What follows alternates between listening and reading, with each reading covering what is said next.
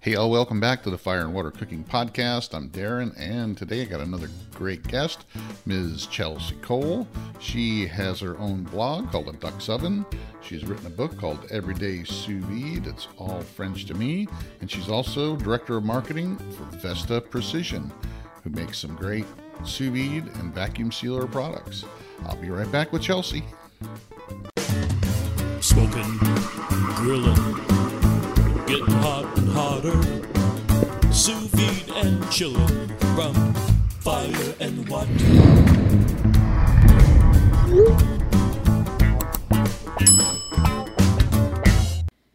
Hey, all, I want to welcome back Inkbird Products as a sponsor of the Fire and Water Cooking Podcast. Inkbird makes some great thermometers, Wi-Fi, Bluetooth, all that. But they also make a great instant read thermometer that I really love. It's waterproof, totally rechargeable with USB, very accurate. Everybody should have one of these in their kitchen so they can check the internal temperatures of their food so they don't end up overcooking. Check out the waterproof instant read thermometer below and a link to Amazon from Inkbird. Welcome back, Inkbird Products. Welcome back to the Fire and Water Cooking Podcast. I'm Darren, I'm your host, and today I got another great guest, Miss Chelsea Cole from Vesta Precision Products. I got to spit it out, but I'm sorry, Chelsea. Thanks for being with me. You're up there in Washington State, correct? I'm actually in Portland. Vesta's in Washington State, but I'm in Portland, Oregon. Mm-hmm. That's right. Yeah, you're in Portland, and Vesta's, so they're not too far away from you up there in the upper, western coast up there. So how long have you been with Vesta now?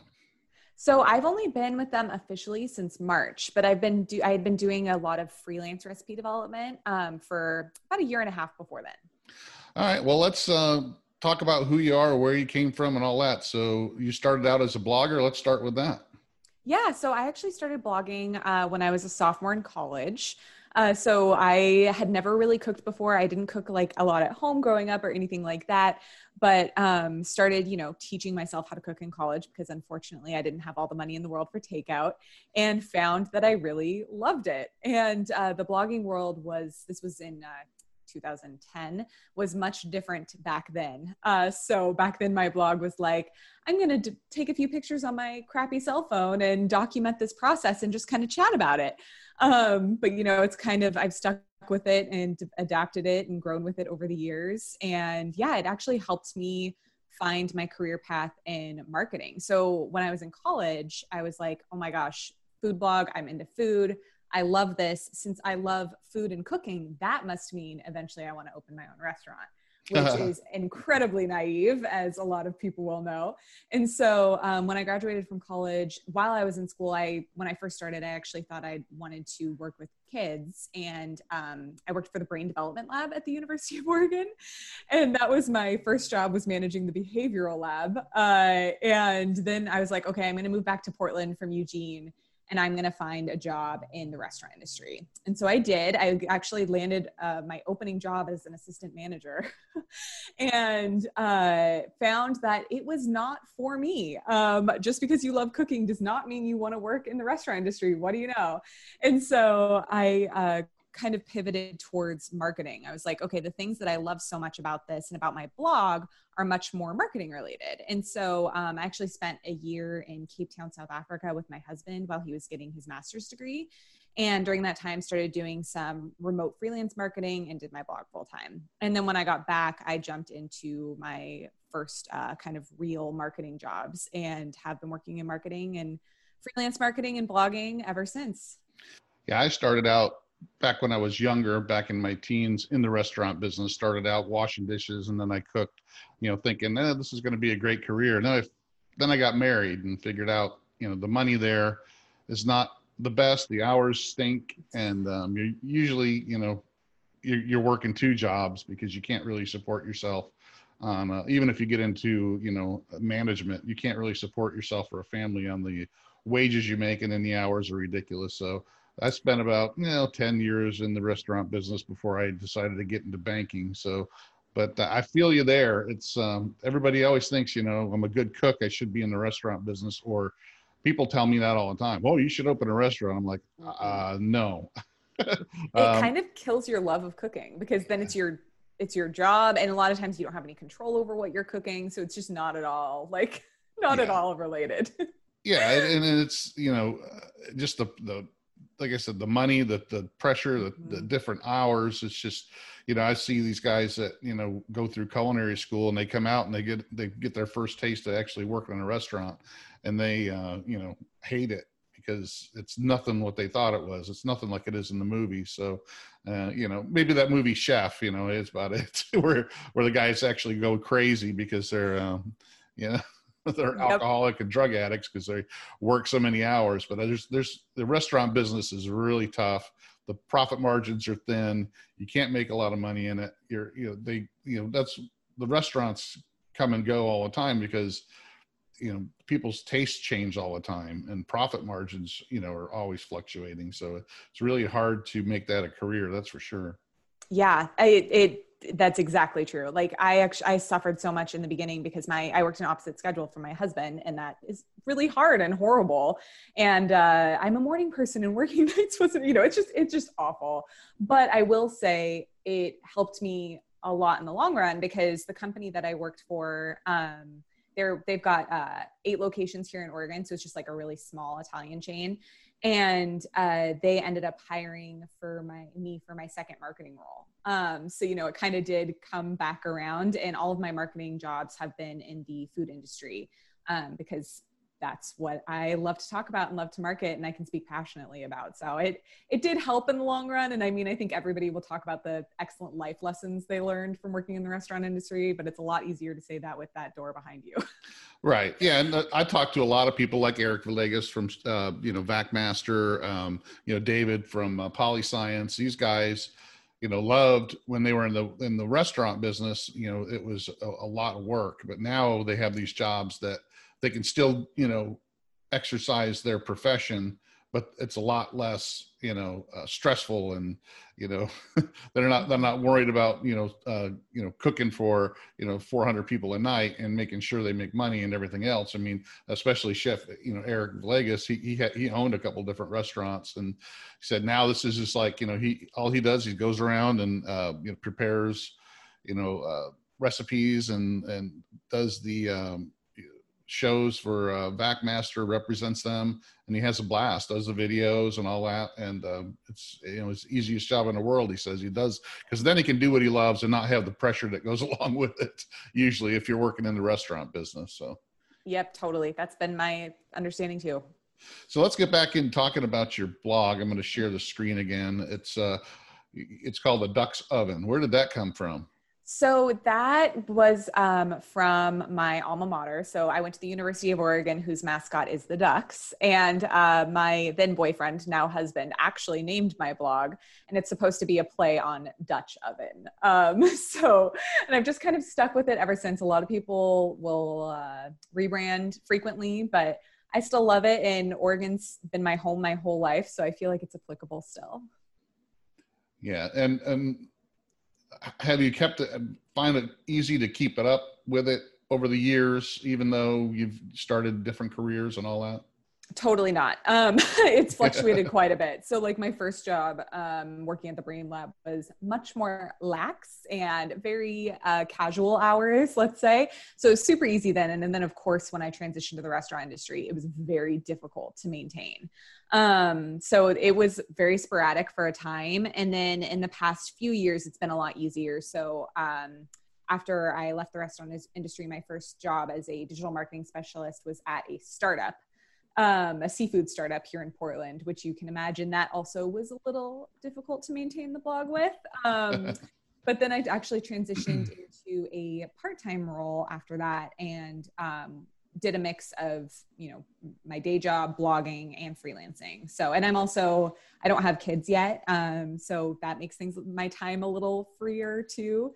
But it's definitely hard, and blogging has evolved so much over the last 10 years. Like I said in the beginning, when I first started, it was like crappy iPhone photos and let's just babble for, 800 words.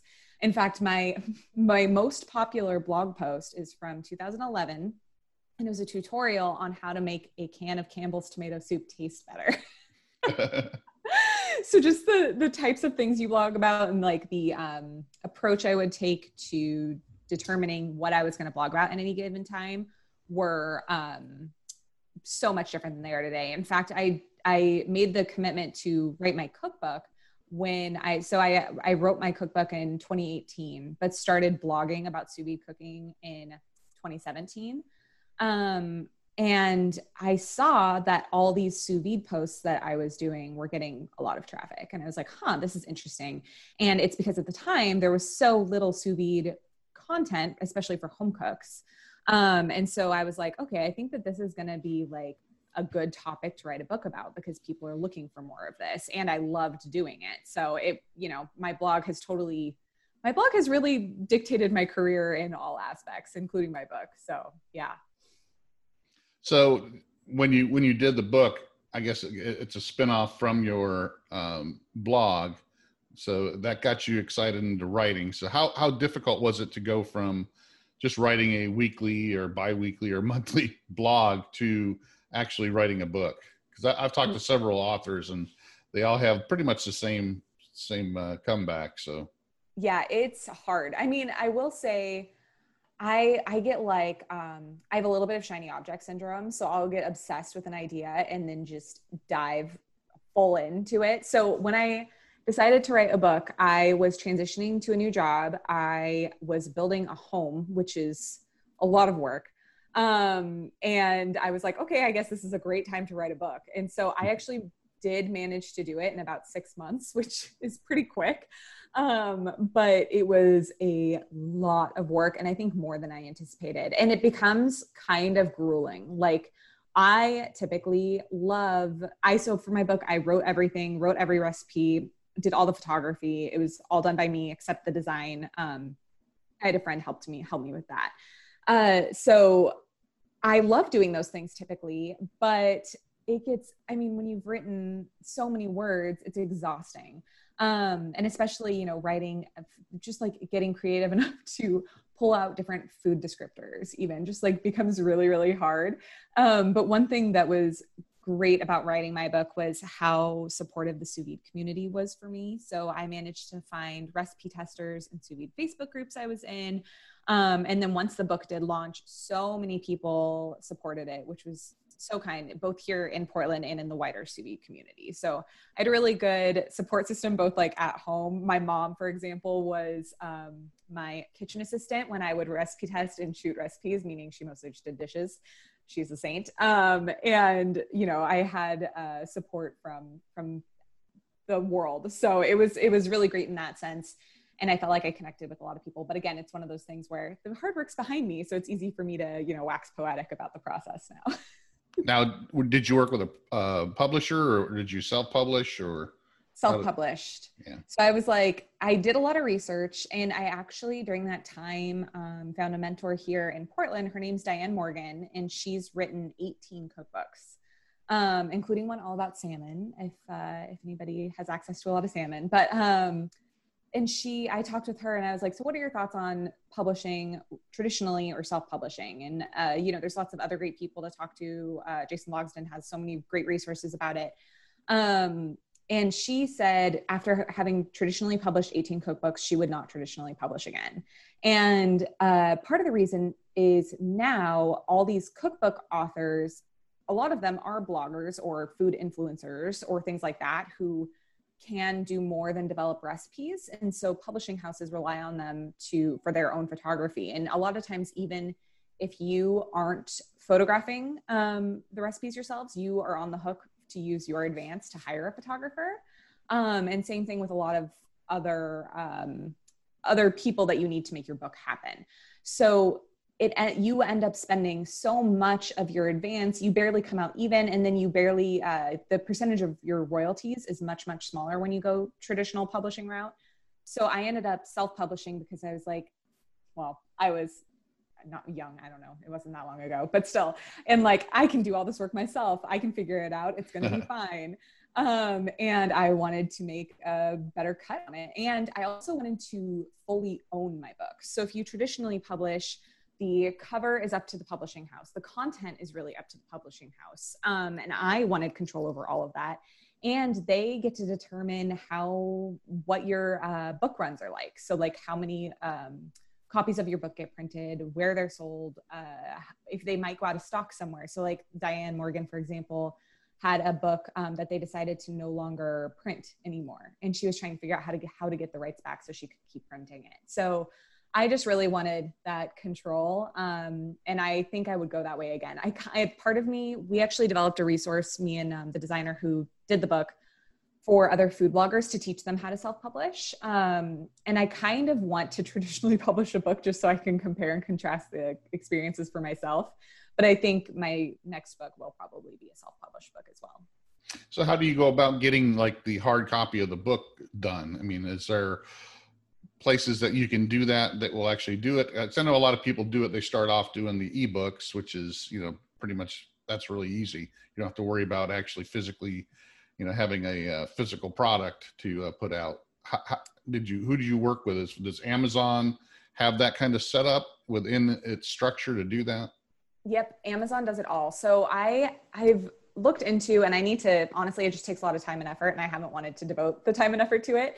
But I need to look into other means for self-publishing. But right now my book is exclusively available on Amazon, and they have a self-publishing platform called KDP, and they print on demand. So what that means is if somebody orders a copy of my book on Amazon, then they print it. So they don't have like a stockpile of my books sitting in a warehouse somewhere. It's only printed when someone buys it, which is great for me too, because that means I'm not sitting on 3,000 books and like have all this pressure to sell them. Yeah. So it's really nice.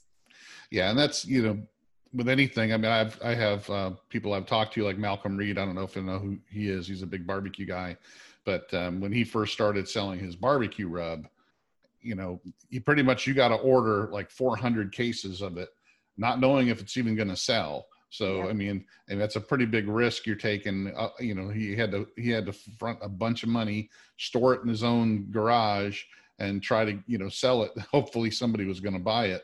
So I could understand it not wanting to publish a book and have it, cases of them sitting somewhere and collecting dust. But yep. There's many different ways in it's this electronic age anymore. I mean, I don't know how much longer people are going to actually buy physical books. So to be able to have that option to where they can, print it on demand when somebody actually wants it is pretty great. So. Mm-hmm. Totally. Yes. That was one of the big reasons I went with it. So let's walk into how that got you involved with Vesta Precision. So how did you end up going there and being part of their marketing, or actually their marketing director? Yeah. This is like the power of, networking and community for me. So like when I first published my book here in Portland, so many people were kind and awesome and supportive and invited me to all of their holiday markets. So I self-published, or my book was published over a Black Friday weekend, which just like set me up for the holiday season, which was really great. And so I did like 12 markets that season. And some of those were open houses at a kitchen supply store here in Portland. And they have like 4 locations here in Portland, and they sell Vesta Precision products. And they exclusively sell their immersion circulators. And so the woman who I worked with to get set up there and who bought my books for their store connected me with Vesta just to be like, hey, you guys might be able to talk about something. And they at the time needed help with recipe development and photography for social media. So I started doing some freelance work for them with that, which was great. And so I did that for about a year, or maybe 8 months. And then they also asked me for help managing their social media channels. So I started doing a little bit of that. And then they asked if I would just come on their team and lead their marketing efforts. So it was kind of a little bit of a process and so fortuitous. And it's pretty incredible. I mean, for me to just like reflect and think about the fact that I was blogging about sous vide and then decided to write a cookbook, and now I get to work here full time. So do you end up having to go into the office much at all, or do you do most of your work from home? Well, pre-COVID, I was going up about once a month, and then now I've just been home. So I do most of the work from home because Seattle's about 3 hours away. So I'll take the train up every now and then. But typically, yeah, I just work from my home office here in Portland. Yeah, me and my wife both, work from home, and we worked from home, even before COVID. So it's actually quite nice to be able to do most of your work from, electronically now. So, Yep. phone, it used to be fax, but now you don't even need fax anymore with email and scans and everything else. So it's really great to be able to work from, your house. That's for sure. Mm-hmm. So what's a day in a life when you first came on board in marketing? What did they have you doing? So there'd been less of a cohesive marketing strategy in place when I first came on. So I've been working on making that a little more well-rounded. As I'm sure with everyone, COVID has frankly changed things. And so a lot of the more fun projects that we had in mind on the back burner until later. And so we're doing some of the more basic stuff right now. So for example, one of my big projects lately has been around Google Ads. So kind of getting that whole program up and running, optimizing our website, optimizing our Amazon listings, all of the things like that. So it's really just like the basics of making sure that people know who we are, understand what we have to offer them, and are excited to buy it and understand why it's better than others. So as far as I know, I think Vesta started out pretty much on doing the food bags, just the vacuum sealer bags. Is that correct? Or no, actually mostly just sous vide equipment at first. And so now we do a lot of bags and rolls, and then we have a lot of vacuum sealers as well. And when did they start actually producing the sous vide equipment and vacuum sealers? Very recently. So most of our models have only been available for about a year, and some of them about a year and a half. So very, very new. And what got them started into doing the sous vide equipment and vacuum sealers? Our CEO has worked in this industry for decades. So he's worked in the small kitchen appliance industry for forever.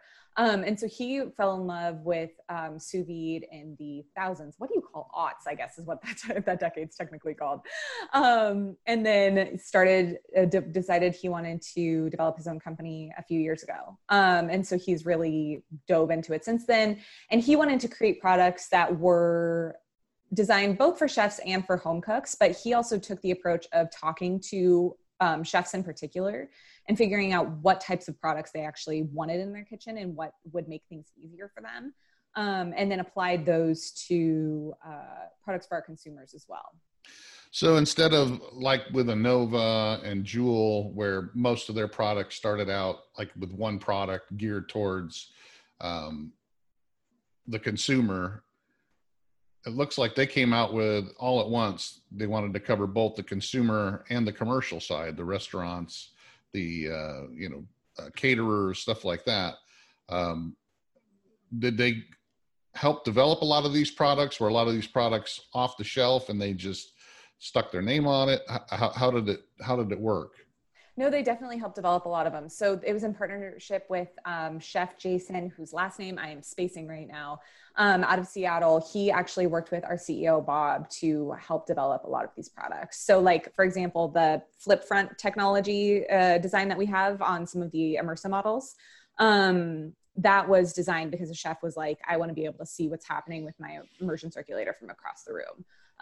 So it was developed that way. So the commercial products came at the same time. So that came, I guess, from the chefs giving the input. What about the consumer side? Is it they saw what was out there and they decided they want to see if they could make something a little bit better? Yep, pretty much. Yep. And just figure out what consumers were looking for. So for example, a good example of that, one thing I love, our Vacuum Seal Elite vacuum sealers actually have built-in storage for a roll of vacuum seal bags, and you can cut it within there too. So that's that model, on the right there. So you can cut it right within there, which is great. And it helps you save on storage. Like one of the biggest complaints from home cooks is I don't need another gadget. Like where am I going to put another gadget? And so we've been trying to think about that as we develop new things. For example, our vertical evac, which I can't wait till it's back in stock, is a chamber vacuum sealer. And those are so popular and they're so useful for people who sous vide a lot or just like vacuum seal a lot. But most chamber vacuum sealers are massive.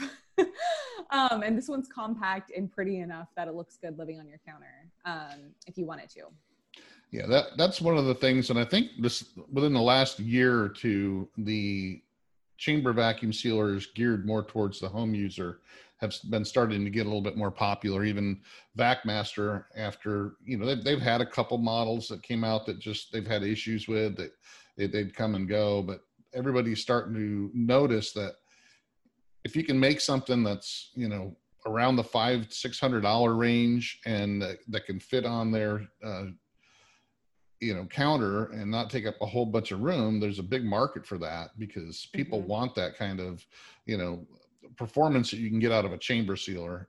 They don't want to spend $1,000 and they don't want to have it take up half of their counter. We've gotten a lot of fishermen and hunters who love this. My dad is a fisherman and a hunter, and I let him borrow mine after he shot an elk last year. And a lot of these people are just so excited about this because it's easy to transport. It looks pretty, it's affordable. And so it's really been big in the hunting and fishing communities. And going back to these, the immersion circulator, the Immersa here, with the flat design, I can really see. I like one of the first circulators I ever had actually had the front-facing design, and I like that better than all the other ones out there that are, you have to attach to the back of your container, and you got to kind of look and try to, sometimes you got to kind of angle your head the right way to be able to see the numbers on it because just the way the LEDs are. But that's one of the things I did notice on this. It is easy to see, but it also does have, the Wi-Fi and, Bluetooth control that people are demanding nowadays. Not that I see a big need to have something with Wi-Fi on it that you're setting and letting it go for hours on end, but people want it. I mean, it's just like anything now. Even with the barbecue grills and smokers, people are demanding it because there's a lot of models that have it. So they're looking to have that control where they can be somewhere else and look at and monitor their cook or what have you. So, but yeah. And I'm with you there. I honestly never use the Wi-Fi capability because I don't know. I just turn it on and let it go. And then another thing I love about that model too, just because intuitively it makes sense to me, is the electrical housing isn't sitting directly above evaporating water. So it's gonna last longer than a traditional stick model. So I like that too, but yeah. Mm-hmm. Yeah, it is a little bit different shape. So I think we said something about this before to you, is that, the standard lids that are out there that fit like the Innova size or the Joule size won't work with it, but it's really easy to use, sous vide balls or something else if you need a lid. So, I mean, it's overall performance wise, it looks like it does a lot better a job. Like you said, there's some benefits to it. And, if it gets more popular, I guess somebody will make a lid for it. But yep, totally, exactly. That's the goal. Or a container. So how come you guys haven't decided to look into making containers like some of the other manufacturers have? You know what? I don't know. We've developed other things. I think that they're officially live on the website. We now have vacuum sealable Tupperware type containers. And a few other things that we've got in the works, but you know what? I'm not totally sure. I'll ask our product development guy and see what his response to that is. Yeah, that thing of it is, somebody mentioned the other, I think it was on Jason's show you were on the other day, mentioned the Pavi, which it's really just a storage container with a lid. I mean, they didn't really design it for sous vide. It's actually a food storage container with a lid, a hole cut in it the right way. And it's, there's plenty of those on Amazon and other places, but, at least with it, the ones that Nova made they actually made them for sous vide. So they do have some things built into it that's strictly designed for sous vide. And I can see where those are going to be a little bit more popular down the road. You can put a sous vide circulator in any kind of container. There's no doubt about it. And I actually have a, Coleman cooler that I use when I do my big barbecue stuff. Like if I want to do a whole pack of brisket, I can fit it on a Coleman cooler where I cut a hole in the top and stick my stick circulator in there. But, it's also good to have something that's built for sous vide, with certain things built into it, like some of the other containers out there. So I can see where that could be a good seller for you guys, since you do have all these other things like the sous vide cart. Let's talk about that sous vide cart real quick. I'm going to get that back up on the screen, because that's something where it looks to me like it's built for, the restaurant use. Yep. And it's quite expensive, but I can see where somebody, could actually use this in their home as well. But it's really designed to be used in a restaurant. Exactly. Yep. We developed it because, again, this was like our CEO having conversations with chefs and figuring out what they need. And chefs love it. So we've got a chef up in Seattle and another chef in Portland who are awesome. And they use it as essentially a mobile prep station. So the great thing about it is it's got electrical in it. So you can and it's got a super, super long cord. So you can put it anywhere in your kitchen. In fact, the chef here in Portland, during off hours, he has it out in his dining room, but he's able to plug it in. So it just turns into another workspace. And then it houses he's got a vertical vac elite in it, a vacuum, just a standard vacuum sealer, and his water bath and immersion circulator, like all set up in it. And then we have actually too some home cooks who use it next to their barbecues. So they'll set up massive stations where they have their barbecue right next to like essentially a sous vide station on their patio. So it's pretty cool. I don't think Guga does that anymore. Yeah, I don't know. He has one of our carts. No, I know. I saw his video on it. Yeah. Mm-hmm. Yeah. It's it definitely I can see where a restaurant or even somebody that does sous vide a lot could use that to have a good setup there, especially with that chamber vac sitting right there. It looks like it fits right in there. So yep, that's exactly what it's designed for. Have you as far as products go, have you found that most of the bath type units that you sell, like this here, are they mostly sold to restaurants? Do consumers actually still buy these type of units with the restaurants mostly, for sure? And then we still have some like old school sous vide users who prefer them. And I think it's just it's honestly mostly folks who have a massive kitchen and always have their water bath out anyways, but it's definitely more commercial than consumer. Yeah. I mean, I looked at those and actually was sent one that kind of did a little bit of everything. And the thing I didn't like about it was you're kind of stuck in the size there. So like with a regular circulator, a stick circulator, what have you, at least you can change containers and, have different size options, but you're locked into something. If I got this smaller one here, let's just say, and I was using it at home and I wanted to cook, something a little bit larger, I'm pretty much stuck on the space there. So, but I can see where if you're in a restaurant and you're using it for fish, all the time or what have you, or, poached eggs, or even just steaks. And it's, you're cooking the same thing over and over again. And I can see that, being a good setup as well. Then you don't have to worry about the separate container and all that. You can just turn it on and go. You also offer up packages, and so people can actually just buy a sous vide circulator and a vacuum sealer together with some bags, like a pretty much your ready to go kit. That has been really popular on your website. Yes, very. It's because if you're getting into it and people will, like, I know a lot of people who just start off by getting an immersion circulator, but it's so nice to have the vacuum sealer too. Like it makes cooking sous vide so much easier. So a lot of people now, and our kits are really affordable too, considering all the things that it comes with. So they've been very, very popular.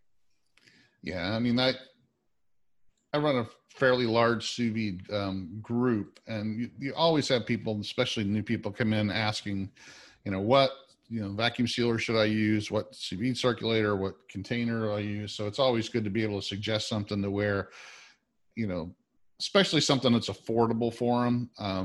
You don't want to send them to go buy a $250, sous vide circulator by itself. And then, have to worry about going out and buying $100 vacuum sealer and then, another $50 for a container or what have you. If you can get them something, in the $100 to $200 range and have the whole package, it's always good. And Totally. especially if they're just starting, they don't know if they're going to continue on with it or, I'm always one, I like to dip my toe in the water. I don't like to go out and buy a $1,200 something if I don't know if I'm going to actually continue to do it. So I did that when I started doing, I got a ceramic grill. I wanted to make sure I wanted to cook that way. So instead of buying the $1,000 grill first, I got something that was maybe $300. It's similar to see if I like that way of cooking before I took the leap and bought something a little bit more expensive. And I always, tell people that that's what they should do. Don't run out and buy the most expensive thing and, dive too deep into it, because all you're going to do is frustrate yourself. And I've seen people do it. If they spend a lot of money up front, they expect more out of it than if they just spent a little bit and then, work their way through it. Yep. I think that's exactly right. And I think, one thing that I'm passionate about is, bringing sous vide to the broader cooking community. And I think kits like this make that happen, because one of the biggest questions I get is, what do I need to start with sous vide? And it's like, oh, you need this one thing, order this one thing, and then you will have everything you need to start with sous vide. You can buy my book too, but this one little kit will get you completely set up with everything you need. Yeah, that's great. All right, so let's talk about the Sous Vide Summit. You're going to be part of the Sous Vide Summit for the first time. Last year was the first year. I wasn't able to make it. I was, invited to come, but I had my schedule was already pre-booked before, when they invited me to come. I was looking forward to being in San Francisco this year, but unfortunately, it's going to have to be virtual this year. So, what are you looking to get out of the Sous Vide Summit this year? Yeah, I am super excited. I also, I was in Europe last summer, which is crazy to think about. And so I wasn't able to attend. So I'm really excited to be a part of it this year. But yeah, I was kind of commenting on when I was talking about my book, the sous vide community is such a fun community. And, I always feel like I've met everyone who's in it, but there's always more people to meet. And so I'm really excited to connect with all of these people and to learn more. I mean, sous vide a lot.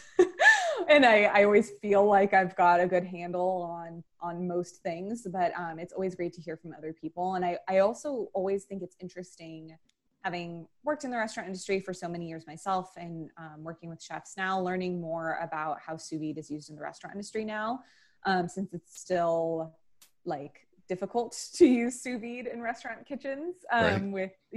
So I'm curious to learn more about that. And then I just started talking about this a little bit, but I still think sous vide is not as mainstream as it could be. When I first got into sous vide cooking, I had heard about sous vide for some time, but I was nervous to try it myself because I interpreted it as being this very science-y guy gadget. It's got a reputation for being such a guy gadget and for food nerds. And I'm like, I don't know. And then my mom just got me one for my birthday, and that's how I got into it. And I was like, okay, guess I'm going to try this thing now. And I love it. And I think the idea of it being for food nerds is kind of silly, because it actually simplifies the cooking process. It takes most of the hard work out for you. So if you are a home cook who wants to try more adventurous cooking, or who wants to buy an expensive steak for Valentine's Day but doesn't want to ruin it, sous vide is going to help you do that. And so I want people to be more comfortable with it.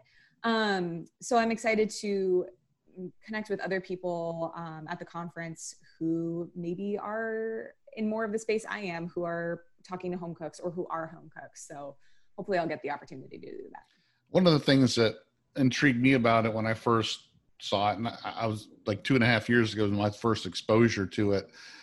and a light bulb went off in my head because I was really big into barbecue and had been, and I've cooked for a long time. I do all the cooking here, cooking's always been a passion of mine. And when I started playing around with it, I figured, I liked low and slow barbecue, but I figured that this process was the ultimate low and slow because you could dial in the lower temperature doneness for, like, say, brisket or beef ribs or something like that, and still make them super tender and medium rare or what have you, or medium, which you really can't do when you use the barbecue or the smoker by itself.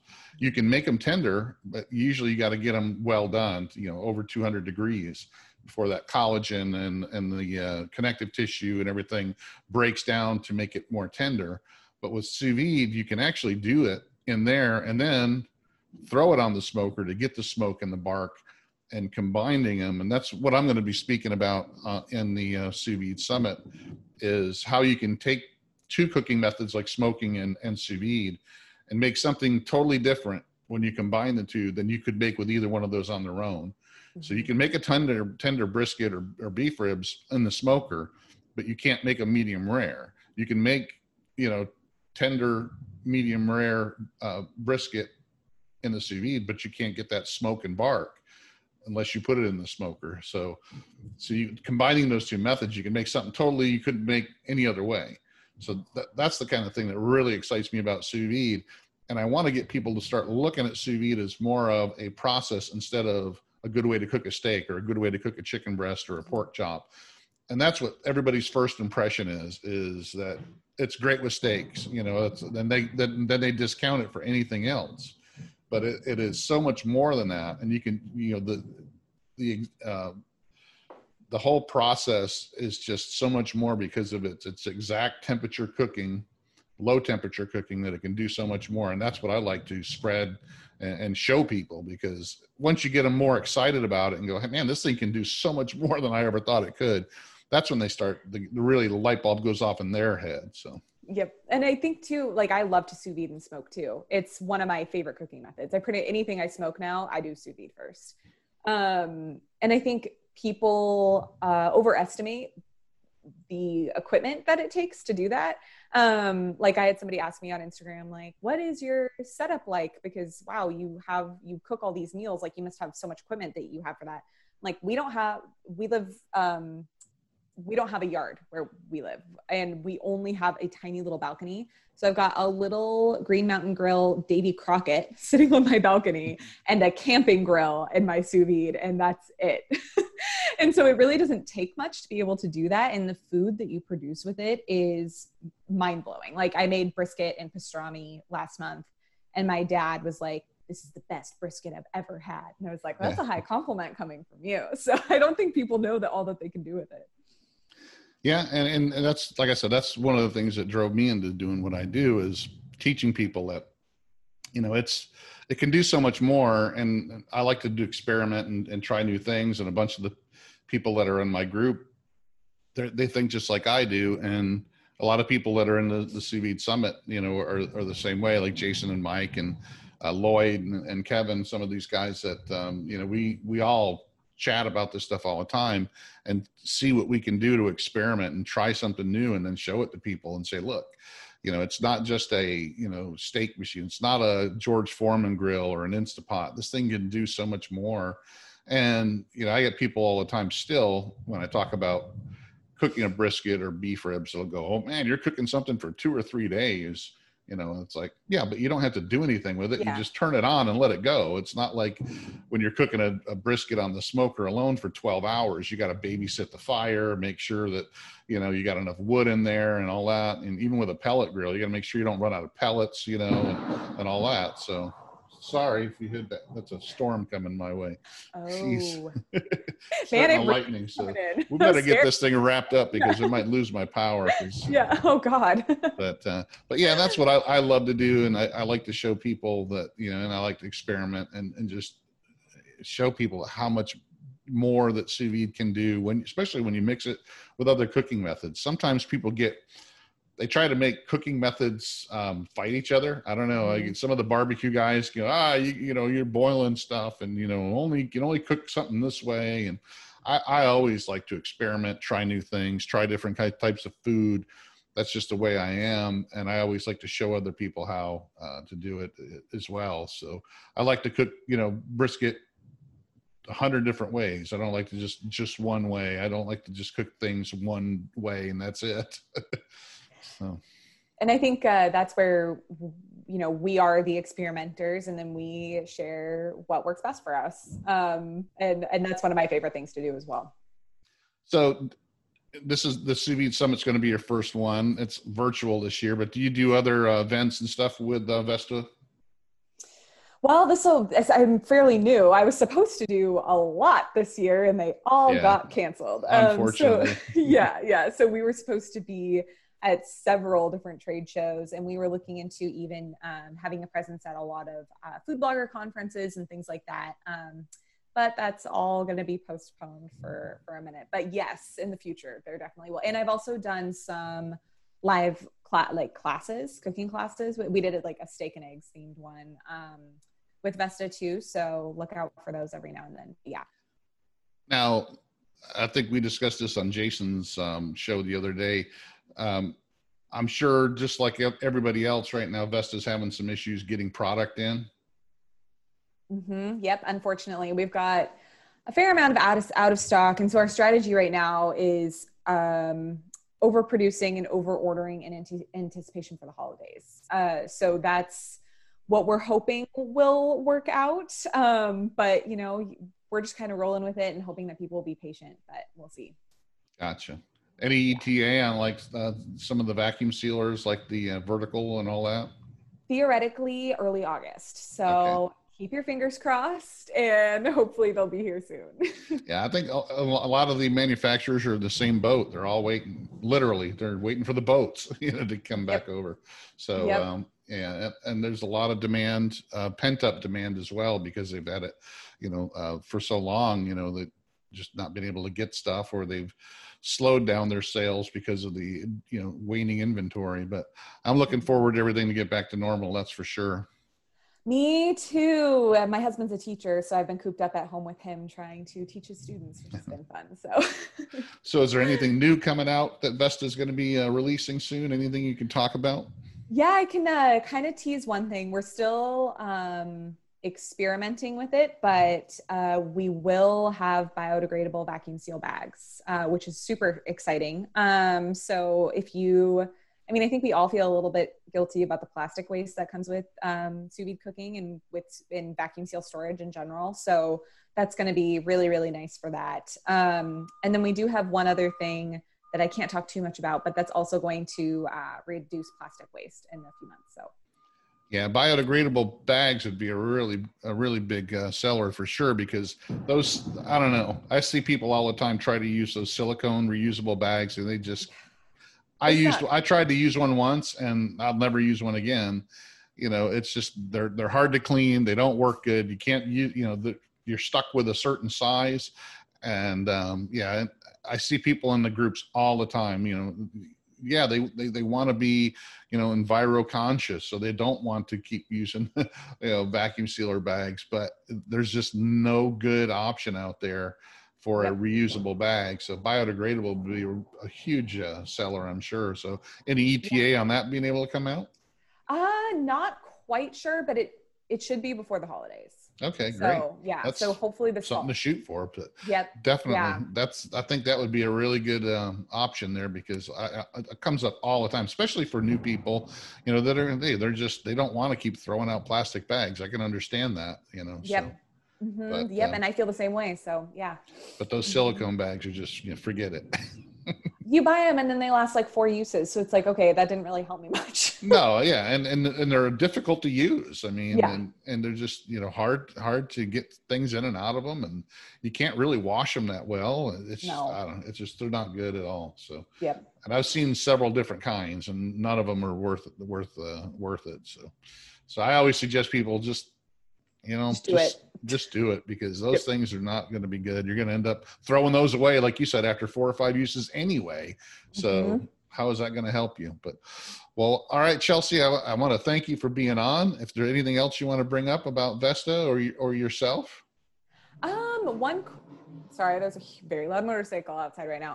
One more quick thing. My cookbook this week is officially available on Kindle. So if you prefer reading on Kindle, my cookbook is finally available there. And then I love to talk to people. I am super, super active on Instagram in particular. So come find me at A Duck's Oven, and I'd love for us to become Instagram friends. Now, do you actually have control over the Vesta's Facebook page or anything like that as well? Or Yep. So if you go to both of those channels too, I will be there too. I'm on all of it. Okay. Yeah. And I'll put in the description, make sure people have all the links. So this is going to be on YouTube, Facebook, and anywhere people get podcasts. So they'll be able to find you. They'll be able to find you wherever they are. But that's awesome. Let me ask you, you said that your book's now on Kindle. Did it not start out on Kindle for some reason? No, Kindle is a beast. Because so you'll notice, like, when you read a Kindle book, you can adjust the font sizes and like flip different pages and all this stuff. So the file, you can technically upload a PDF, but it's a really poor experience, and I just didn't want to do that. So I worked with a friend of mine to make it the right way. So it's completely dynamic. So it's linked within itself. It's linked to the web, and then you can like adjust font sizes and it'll do its thing within that. So no, it took a long time. I didn't know if that was something that Amazon, kind of helped you do through their self-publishing thing, but I guess not. Nope. They don't help you at all. In fact, so that part's a little tough, but. Well, now I learned something. So if I ever want to write a book, I don't know. Everybody I've talked to that wrote a book just has told me how hard it was. It's like giving birth. So I don't know. I will say it is hard, but now that you've heard all that though, maybe it'll be less hard than you think. And it is like a very nice sort. I mean, it's not at all a lot of money. You just don't make a lot of money from writing books unless you're, Martha Stewart. But it's a nice source of tiny passive income. So yeah. Well, thanks a lot, Chelsea Cole from Vesta Precision and A Duck's Oven blog. And what's the name of the book? Everyday Sous Vide, correct? Mm-hmm. Everyday Sous Vide on Amazon. I will make sure all the links are going to be in the description below, so they'll be able to find you everywhere. And I will see you also at the Sous Vide Summit, August 21st to the 23rd, virtually. So make sure you guys sign up for the Sous Vide Summit put on by the International Sous Vide Association. Awesome. Thank you so much for having me. This was great. I really appreciate you being on. I'm sure you'll be on again soon. Sounds good. And I'll link out myself as well. All righty. Thanks. Well, thanks again for joining us on the Fire and Water Cooking Podcast. I want to thank Chelsea Cole one more time of Vesta Precision and A Duck's Oven blog. Make sure you follow her. Check out the links below. And make sure you also follow the Fire and Water Cooking Podcast. Make sure you follow the Fire and Water Cooking YouTube channel, Facebook group and Facebook page, and Instagram. And I'll see you guys on the next Fire and Water Cooking Podcast.